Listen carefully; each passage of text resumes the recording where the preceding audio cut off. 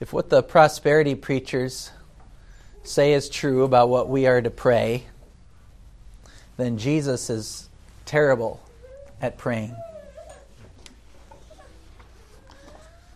To quote the old blasphemer Kenneth Copeland, "Give me the money!"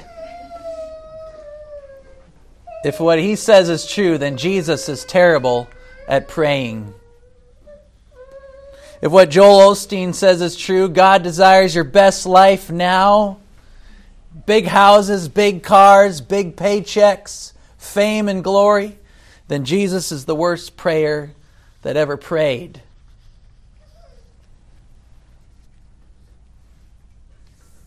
For what Jesus prays in his final hour on earth is entirely different than what the health and wealth and word of faith and prosperity preachers tell you to pray for. Of course, we know that that movement is, to put it nicely, hogwash. I can think of more accurate words we could use to talk about their false gospel. But in this dark hour that is nevertheless the hour of Christ's glory, we see the heart of Christ. We see what is most important to him. We see what his heart is for what he's about to do, and his heart for his people whom God has given him out of the world to save. We're going to look this morning at what Jesus prays for you. Wouldn't it be nice to know, and in fact we can know, what Jesus is praying for you? We confess every week our Lord who ascended to the right hand of the Father, who there intercedes for us, who defends us against the accusations of the devil. So what is Jesus praying? What is his heart for us? And I will tell you here that for God's people, we find nothing but encouragement as we come to the conclusion of Jesus' farewell address to his disciples, which concludes with this glorious prayer in John 17. So we're going to look at this text this morning to see, well, what does Jesus pray for you?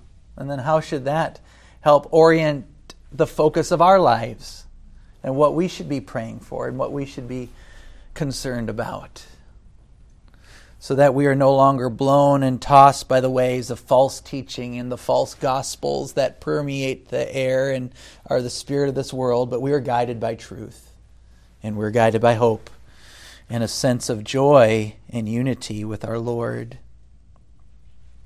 So as we come to John 17, as I said already, we are coming to the conclusion of Jesus' farewell address to his disciples. If you turn to the inside back cover of your bulletin, and we see the structure, a brief outline of the gospel. We began with the prologue, and then we moved into the signs of glory, the many things Jesus did to manifest his glory in terms of signs. And now we come in chapter 13 to 20, this hour of glory, which begins with this farewell discourse.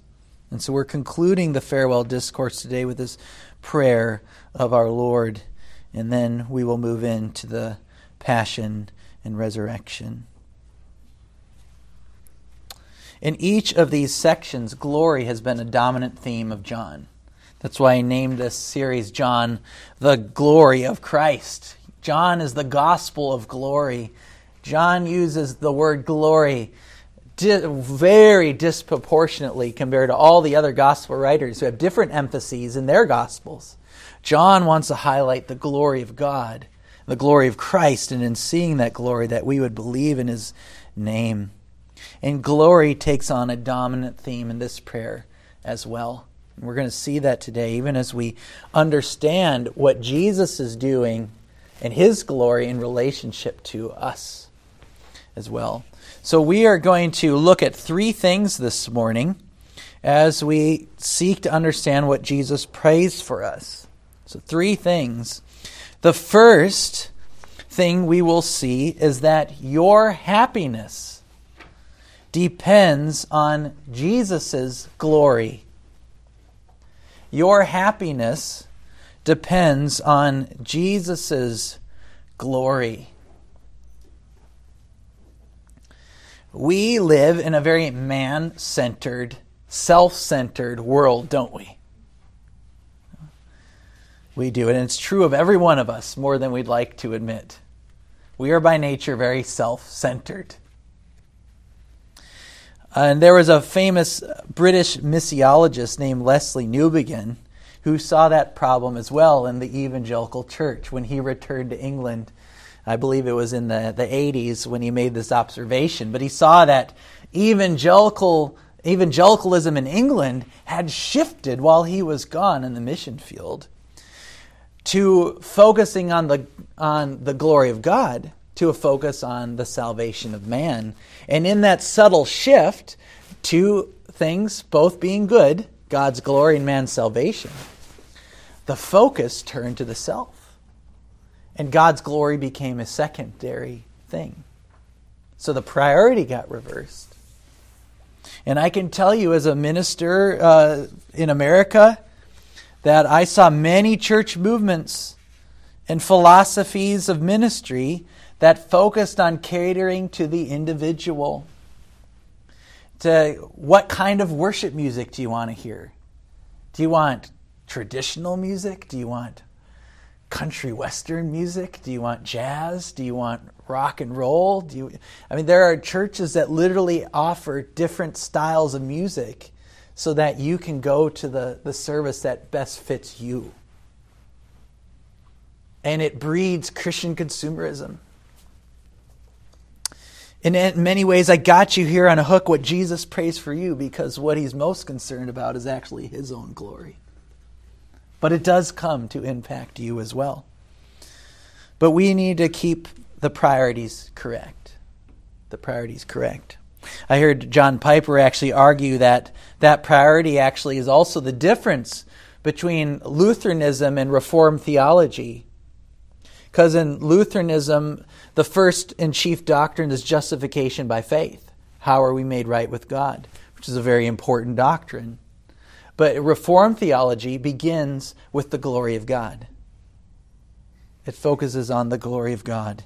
And that indeed, friends, we are most happy when God is most glorified. If I might take a spin on what John Piper might say there. But our happiness depends on Jesus' glory. And I want you to see 3 reasons why that is the case. Under this header, your happiness depends on God's glory. First, that Jesus must be glorified in order to give you eternal life. If Jesus is not glorified, you cannot be saved. In verses 1 and 2, it says, when Jesus had spoken these words, he lifted up his eyes to heaven and said, Father, the hour has come. And he's referring to the hour of his death. The hour has come. Glorify your Son, that the Son may glorify you, since you have given authority over all flesh, to give eternal life to all whom you have given him. The very reason Jesus came to earth was to die for the people that God had given him, as the good shepherd to lay his life down for the sheep. And now we are at this hour, and if Jesus does not go through with it and is not glorified by being raised from the dead and vindicated, there's no salvation for us. If God is not chiefly committed to his glory in this plan of redemption, then there's no hope for us. But because he must be glorified and is glorified in his death and resurrection, he can give life to us, to all whom you have given him. So that's the first reason why your happiness depends on Jesus' glory. Secondly, we see in verse 3 and following that Jesus must be glorified so that you can truly know God. Jesus must be glorified so that you can truly know God. Our knowledge of God is incomplete if Jesus is not glorified. So let's look at this. In verse 3, Jesus says, "And this is eternal life, that they know you, the only true God, and Jesus Christ, whom you have sent." Jesus makes this marvelous assertion by saying that actually eternal life is bound up in knowledge. But it's not just like this academic, vague, distant knowledge. It's relational knowledge of knowing God and of knowing Christ, whom you have sent. But this knowledge is incomplete again if Jesus is not glorified. He says in verse 5, "And now, Father, glorify me in your own presence." And get this, "with the glory that I had with you before the world existed." So Jesus is asking to be to have his pre-incarnate glory restored to him. The glory that he has as the second person of the Trinity. And that if Jesus is not raised and is not glorified, and it is not given that glory that is his as God, we will never fully know him. We will never fully know Jesus until we also understand and know his glory as God, as the second person of the Trinity. So your happiness depends on Jesus' glory. The first reason we looked at is Jesus must be glorified to give you eternal life. Secondly, Jesus must be glorified so you can truly know him. But there's also a third thing. That Jesus is also glorified by redeeming you. He's glorified by redeeming you. And as we move into verse 6 of John 17, we see this amazing thing where Jesus says, "I have manifested your name to the people whom you gave me out of the world." And I don't know if you caught that connection when we read Numbers 6 in Aaron's blessing, but by giving that blessing, the priests would put their name on the people of God. And here Jesus as the great high priest, which is why John 17 is sometimes called the high priestly prayer. Jesus as the great high priest has manifested the name of God to us and has given and shared that name with us. He says, "I have manifested your name to the people whom you gave me out of the world. Yours they were, and you gave them to me, and they have kept your word. Now they know that everything that you have given me is from you. For I have given them the words that you gave me, and they have received them, and have come to know in truth that I came from you, and they have believed that you sent me. I am praying for them. I am not praying for the world, but for those whom you have given me, for they are yours. All mine are yours, and yours are mine, and I am glorified in them." Jesus has a family glory that he has shared with us. He has put his name on us. And by us being his people, he is glorified in us as well. So our entire hope is bound up in Jesus being glorified. Our hope of salvation, our hope of knowing God rightly, and our hope as the children of God, bearing his name, are all bound up in Jesus being glorified in his death and resurrection and ascension to the right hand of God the Father Almighty. And as we confess, from thence he shall come to judge the quick and the dead. But that is why our happiness depends on Jesus' glory. Do you ever hear the Word of Faith preachers talking about that? I haven't. I think we hardly hear it enough even from faithful churches and preachers and pulpits. We need to focus on this kind of stuff. If we want to be happy, let's focus on the glory of God.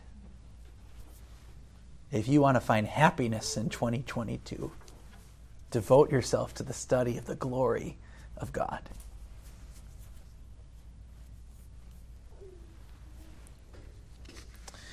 So, what does Jesus pray for you? First, we've learned in relationship to that your happiness depends on Jesus' glory.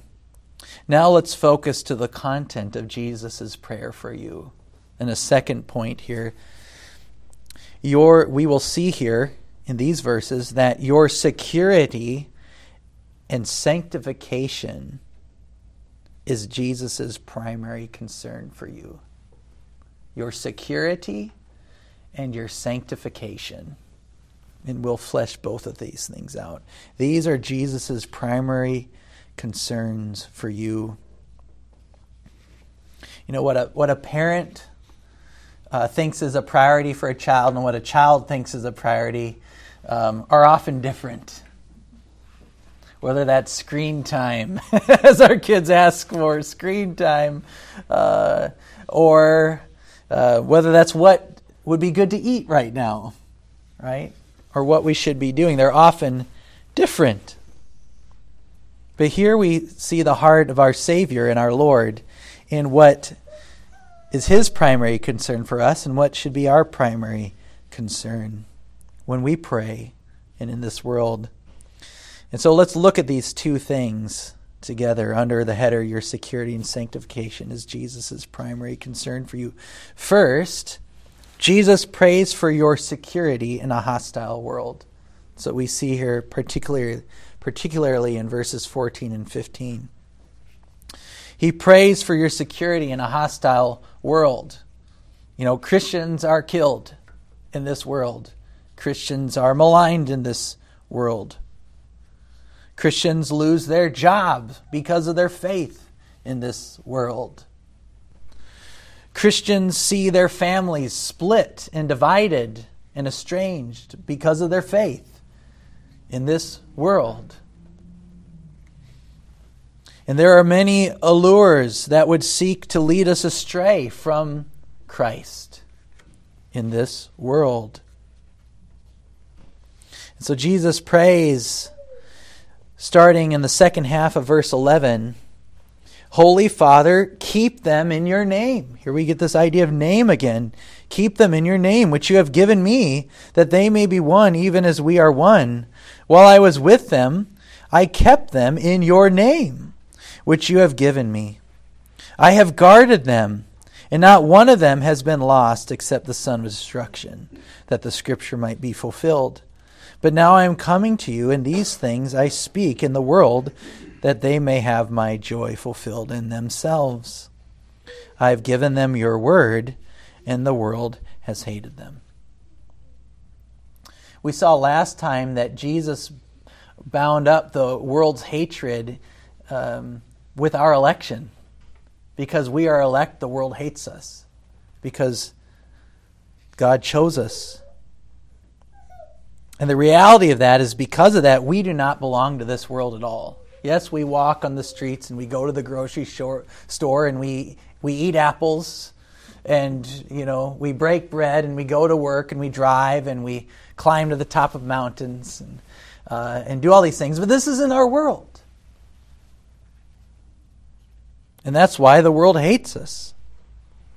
And Jesus acknowledges that and intercedes for us in this final prayer.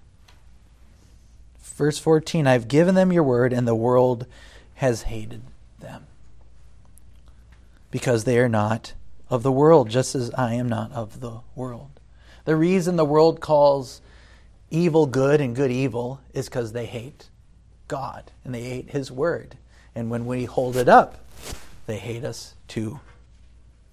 Jesus said the world hated them because they are not of the world, just as I am not of the world. I have given them your word, and the world has hated them.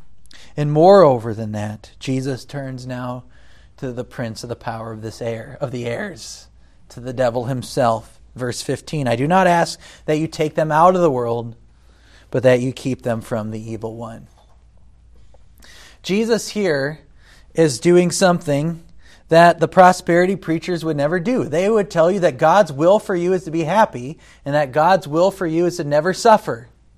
They would say it would never be God's will that you would suffer. But that's not what Jesus is saying here.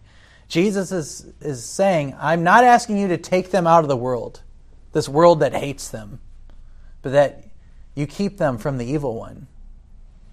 So he's praying that our hearts and souls will be guarded for the day of Christ, the day of his return, and that the enemy would not devour us, an enemy that's described as a lion, prowling around seeking someone to devour. Are there lions in Kenya? Yeah, lions are feared creatures because they prowl around seeking someone to devour. And Jesus knows that, and he knows there's going to be wolves outside the church and even inside the church. Paul tells the Ephesian elders, wolves will come from your midst. There will be false teachers that rise up even from the leadership of the church. And Jesus does not ask that God would deliver us from these things that plague us as the people of God, but he asks that the Father would keep us from the devil, from the evil one. So when we think about how should we pray, one of the most important things we can pray is that the Lord would protect his church, that the Lord would keep us from the evil one. We pray that for ourselves and for spouses and children and for church members. Because let me tell you, as a pastor, I know whatever you tell me, I keep in confidence. And I've been a pastor a pretty long time, and my father-in-law's back here. He's been a pastor for a longer time than me. You know that the devil is out for you guys.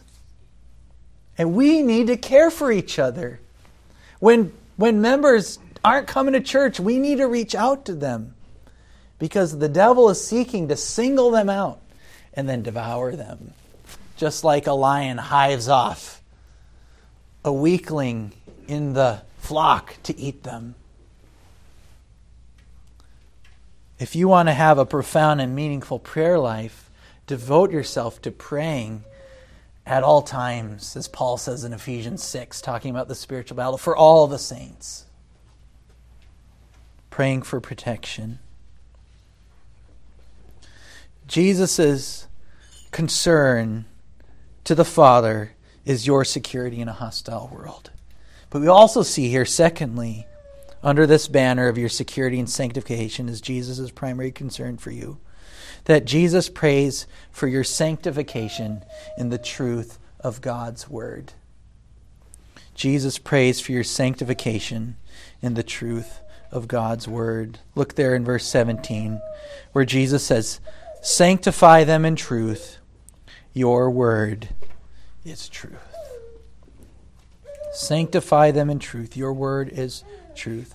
I mentioned last week what John Owen said about the devil's tactics to knock the church off of the foundation of Christ. He does it either through force or fraud. Force or fraud.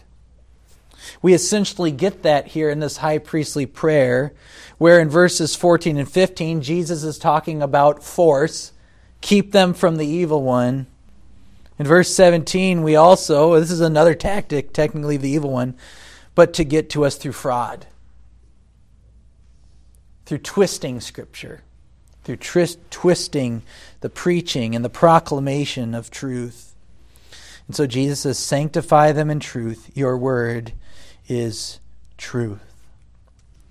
If we want to be guarded and protected against the schemes of the enemy and the alluring hostilities of the world, which is constantly calling us to just come on, just eat the apple. Just join me in the world.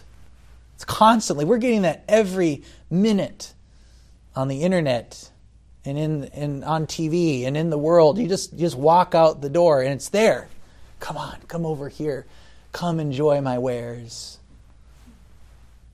If we want to keep from being reeds blown and tossed by the wind of false doctrine and heresy and the death that is all the world can offer,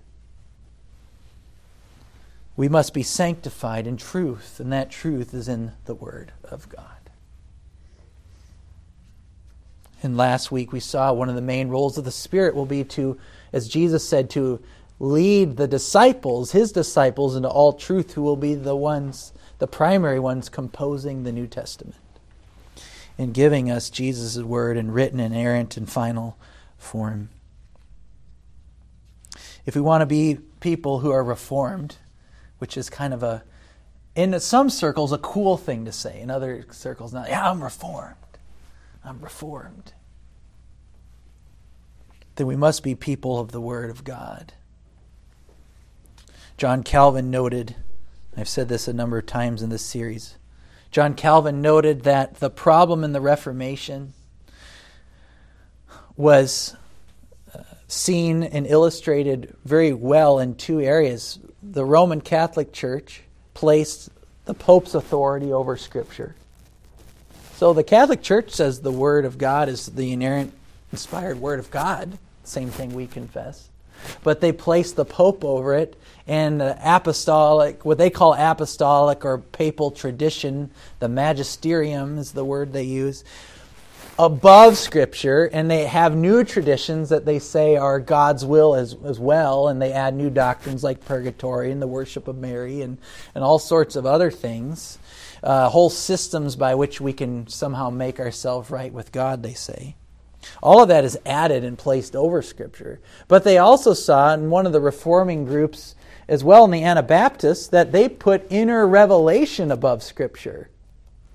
So that they confessed the Word of God too, but actually what God told them in here took supremacy. And both of those things are a denial of the supremacy of the Word of God as the ultimate source of truth. If you want to be a reformed person, you need to be sanctified fully, completely, exclusively by the truth of the Word of God. Sanctify them in the truth. Your word is truth. So in this message so far, we've seen, number one, that your happiness depends on Jesus' glory.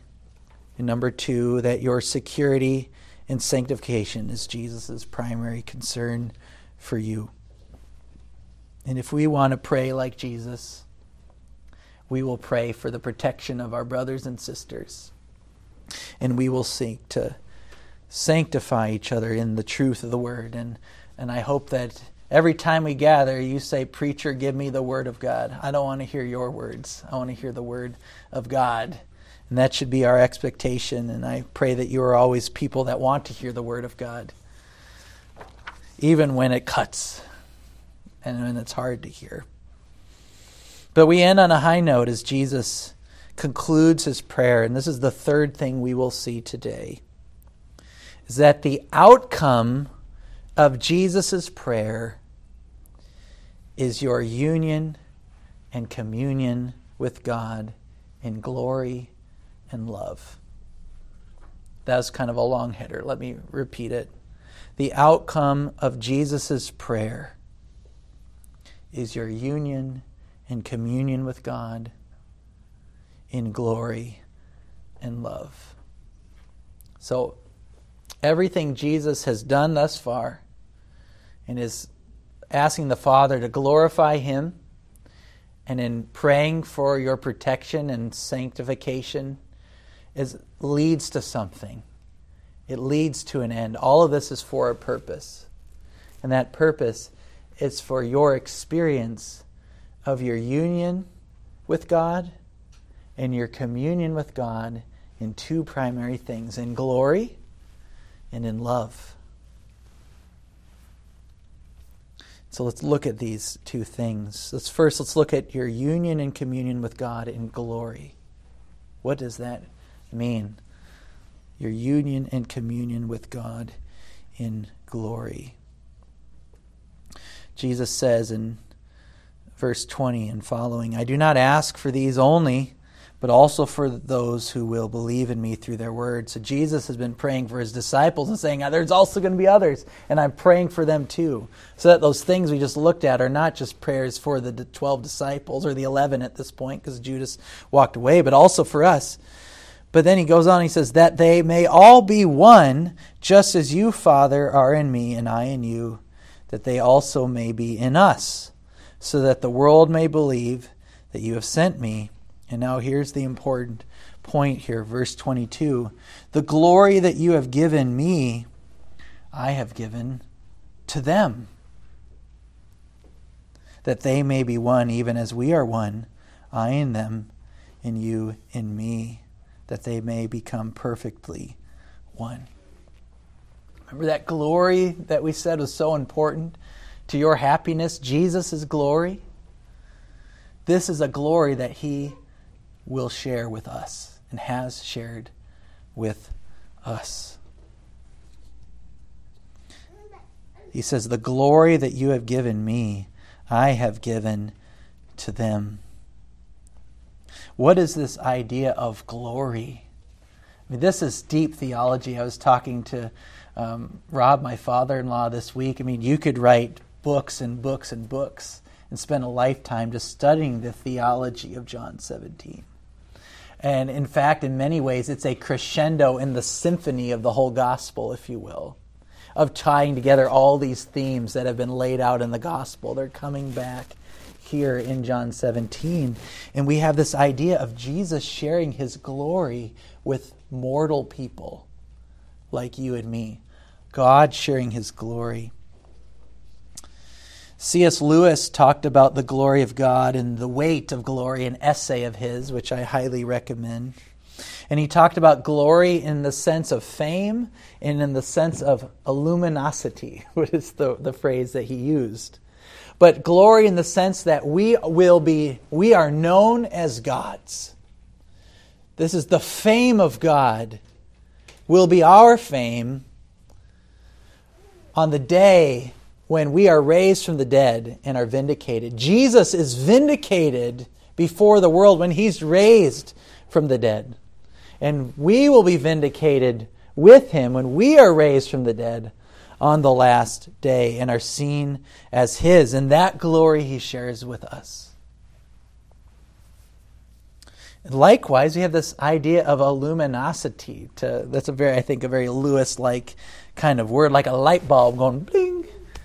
But we can also think of glory as the spiritual and the physical and perfect heavenly unity, having glorified bodies.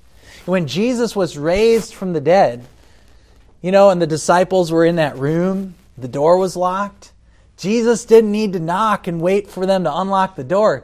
He just passed through the wall and appeared to them. He was more real than the wall. His glorified body was more real.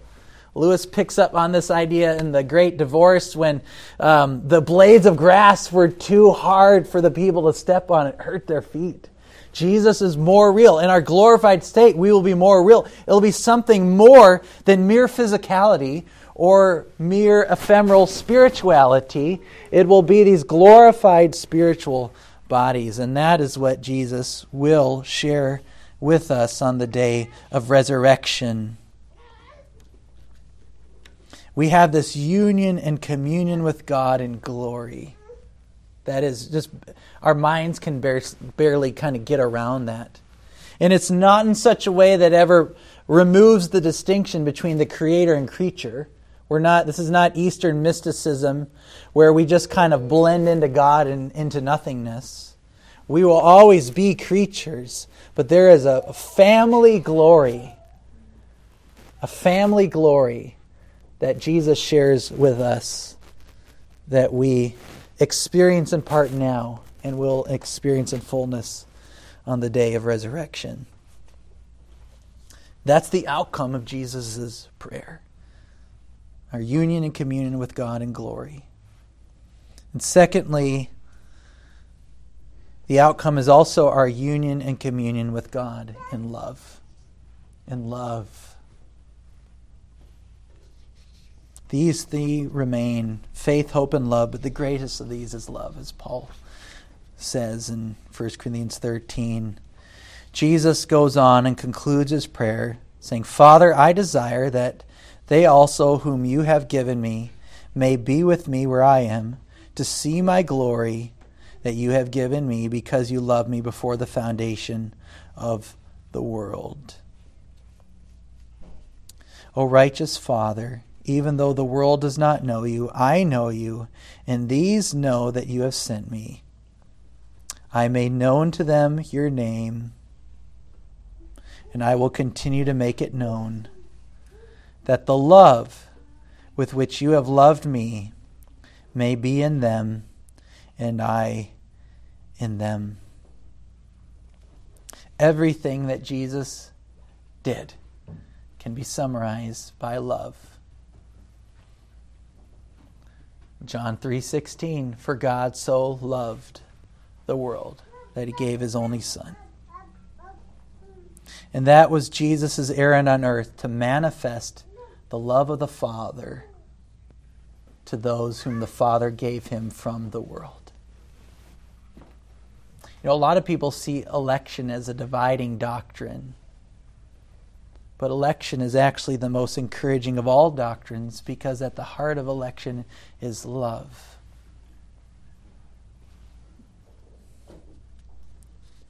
It is love. That's why we should be known as people who love. Because that is at the heart of what Jesus did. That's at the heart of the plan that was forged in stone before the foundation of the world. In love, Paul says, he predestined us for adoption. That's why Paul says the greatest of these is faith, hope, and love. But there remains faith, hope, and love, but the greatest of these is love. Everything Jesus did, becoming man, suffering all the humiliations that we deserve, emptying himself, taking the form of a servant, becoming obedient to death, all of that, all of the sin and misery that he took upon himself was done out of love. And that we might experience the love of God and commune with him in the love of God. Everything Jesus did so that we could be united to him, commune with him in glory and love. These ideas of union and communion are very loaded theological concepts, and ones that the church theologians throughout the ages have wrestled with. But when I talk about union, I talk about the fact that we are united to Christ in his death and resurrection. It's the thing we celebrate in the sacraments, that his death is our death, his resurrection is our resurrection. We're united to him by the Spirit. And then when we talk about communion, we're talking about the experience, the relational experience that we have communing with God. And of these primary things, it's glory and love. And the early church fathers wrestled with this idea. We've seen it several times in this text. I in them and you in me, that we may be perfectly one. What does it mean that God's in us and we're in God? You know, how can God be in us and us be in God, and there be this perfect unity? It's like what's the geometrical like puzzle, isn't it? Like, how does this work? And the church fathers use this idea of perichoresis, which is this idea of this dance, that there's this communion, this fellowship, this dance that we have of experiencing the love and the glory of God, and sharing that and fellowshipping in that together. It is like a dance, and one that will gloriously never end and will never tire of. This unity that we have. Well, if what Jesus prays is correct, and it is, then we can clearly see that what so many false teachers and charlatans claiming to speak for God today is false. And if we want to experience prosperity, it's got to be under God's terms. If we want to experience happiness, we should center our lives on the glory of God, the glory of Christ, and delighting in those things. If we want to experience happiness now, if we want to have our best life now, then we will focus on praying for one another in the midst of the spiritual battle. And we will focus on being sanctified by the Word of God. These things never come out of the mouths of these false teachers who claim to tell you what prosperity is. If we want to experience happiness in this life, let's rejoice and glory in our union and communion with God, in glory and in love, and all that it means now and all that it will mean, world without end, on the day of resurrection. I want to end then this message with kind of a next step for you. If you want to learn more, I would encourage you to study our own theology that we profess as a church. William, I think it was just yesterday, you asked me a question, William. Do you remember? What is the chief end of man? What is it? That's right. Man's chief end is to glorify God and to enjoy Him forever. Think about these things, my friends. And also, if you want to study more about what our union and communion with God and glory and in grace means, I would encourage you to read Westminster Larger Catechism, questions 83, 86, and 90. We have this great theology found there about what is our communion with Christ in glory, and they distinguish that from our communion with Him in grace, which has to do with things like justification, adoption, sanctification. But then they ask, what is our communion with Christ in glory in this life, after death, and at the day of judgment? So how do we commune with Christ in glory now? How do we commune with Christ in glory after we die? And then how will we commune with Christ in glory at the day of judgment? And I want to read this last one to you by way of closing this message. And the question is, what shall be done? Westminster Larger Catechism, question 90. What shall be done to the righteous at the day of judgment? And the answer is, at the day of judgment, the righteous, being caught up to Christ in the clouds, shall be set on His right hand, and there openly acknowledged and acquitted. Shall join with Him in the judging of reprobate angels and men, and shall be received into heaven, where they shall be fully and forever freed from all sin and misery, filled with inconceivable joys, made perfectly holy and happy, both in body and soul, in the company of innumerable saints and holy angels, but especially in the immediate vision and fruition of God the Father, of our Lord Jesus Christ, and of the Holy Spirit to all eternity. And this is the perfect and full communion which the members of the invisible church shall enjoy with Christ in glory at the resurrection day of judgment. There's a lot of theology and a lot of scripture attached to these statements I just read, and I would commend it to you for your joy and your meditation as you begin this new year and seek to center your life and prioritize your life on the priorities of God.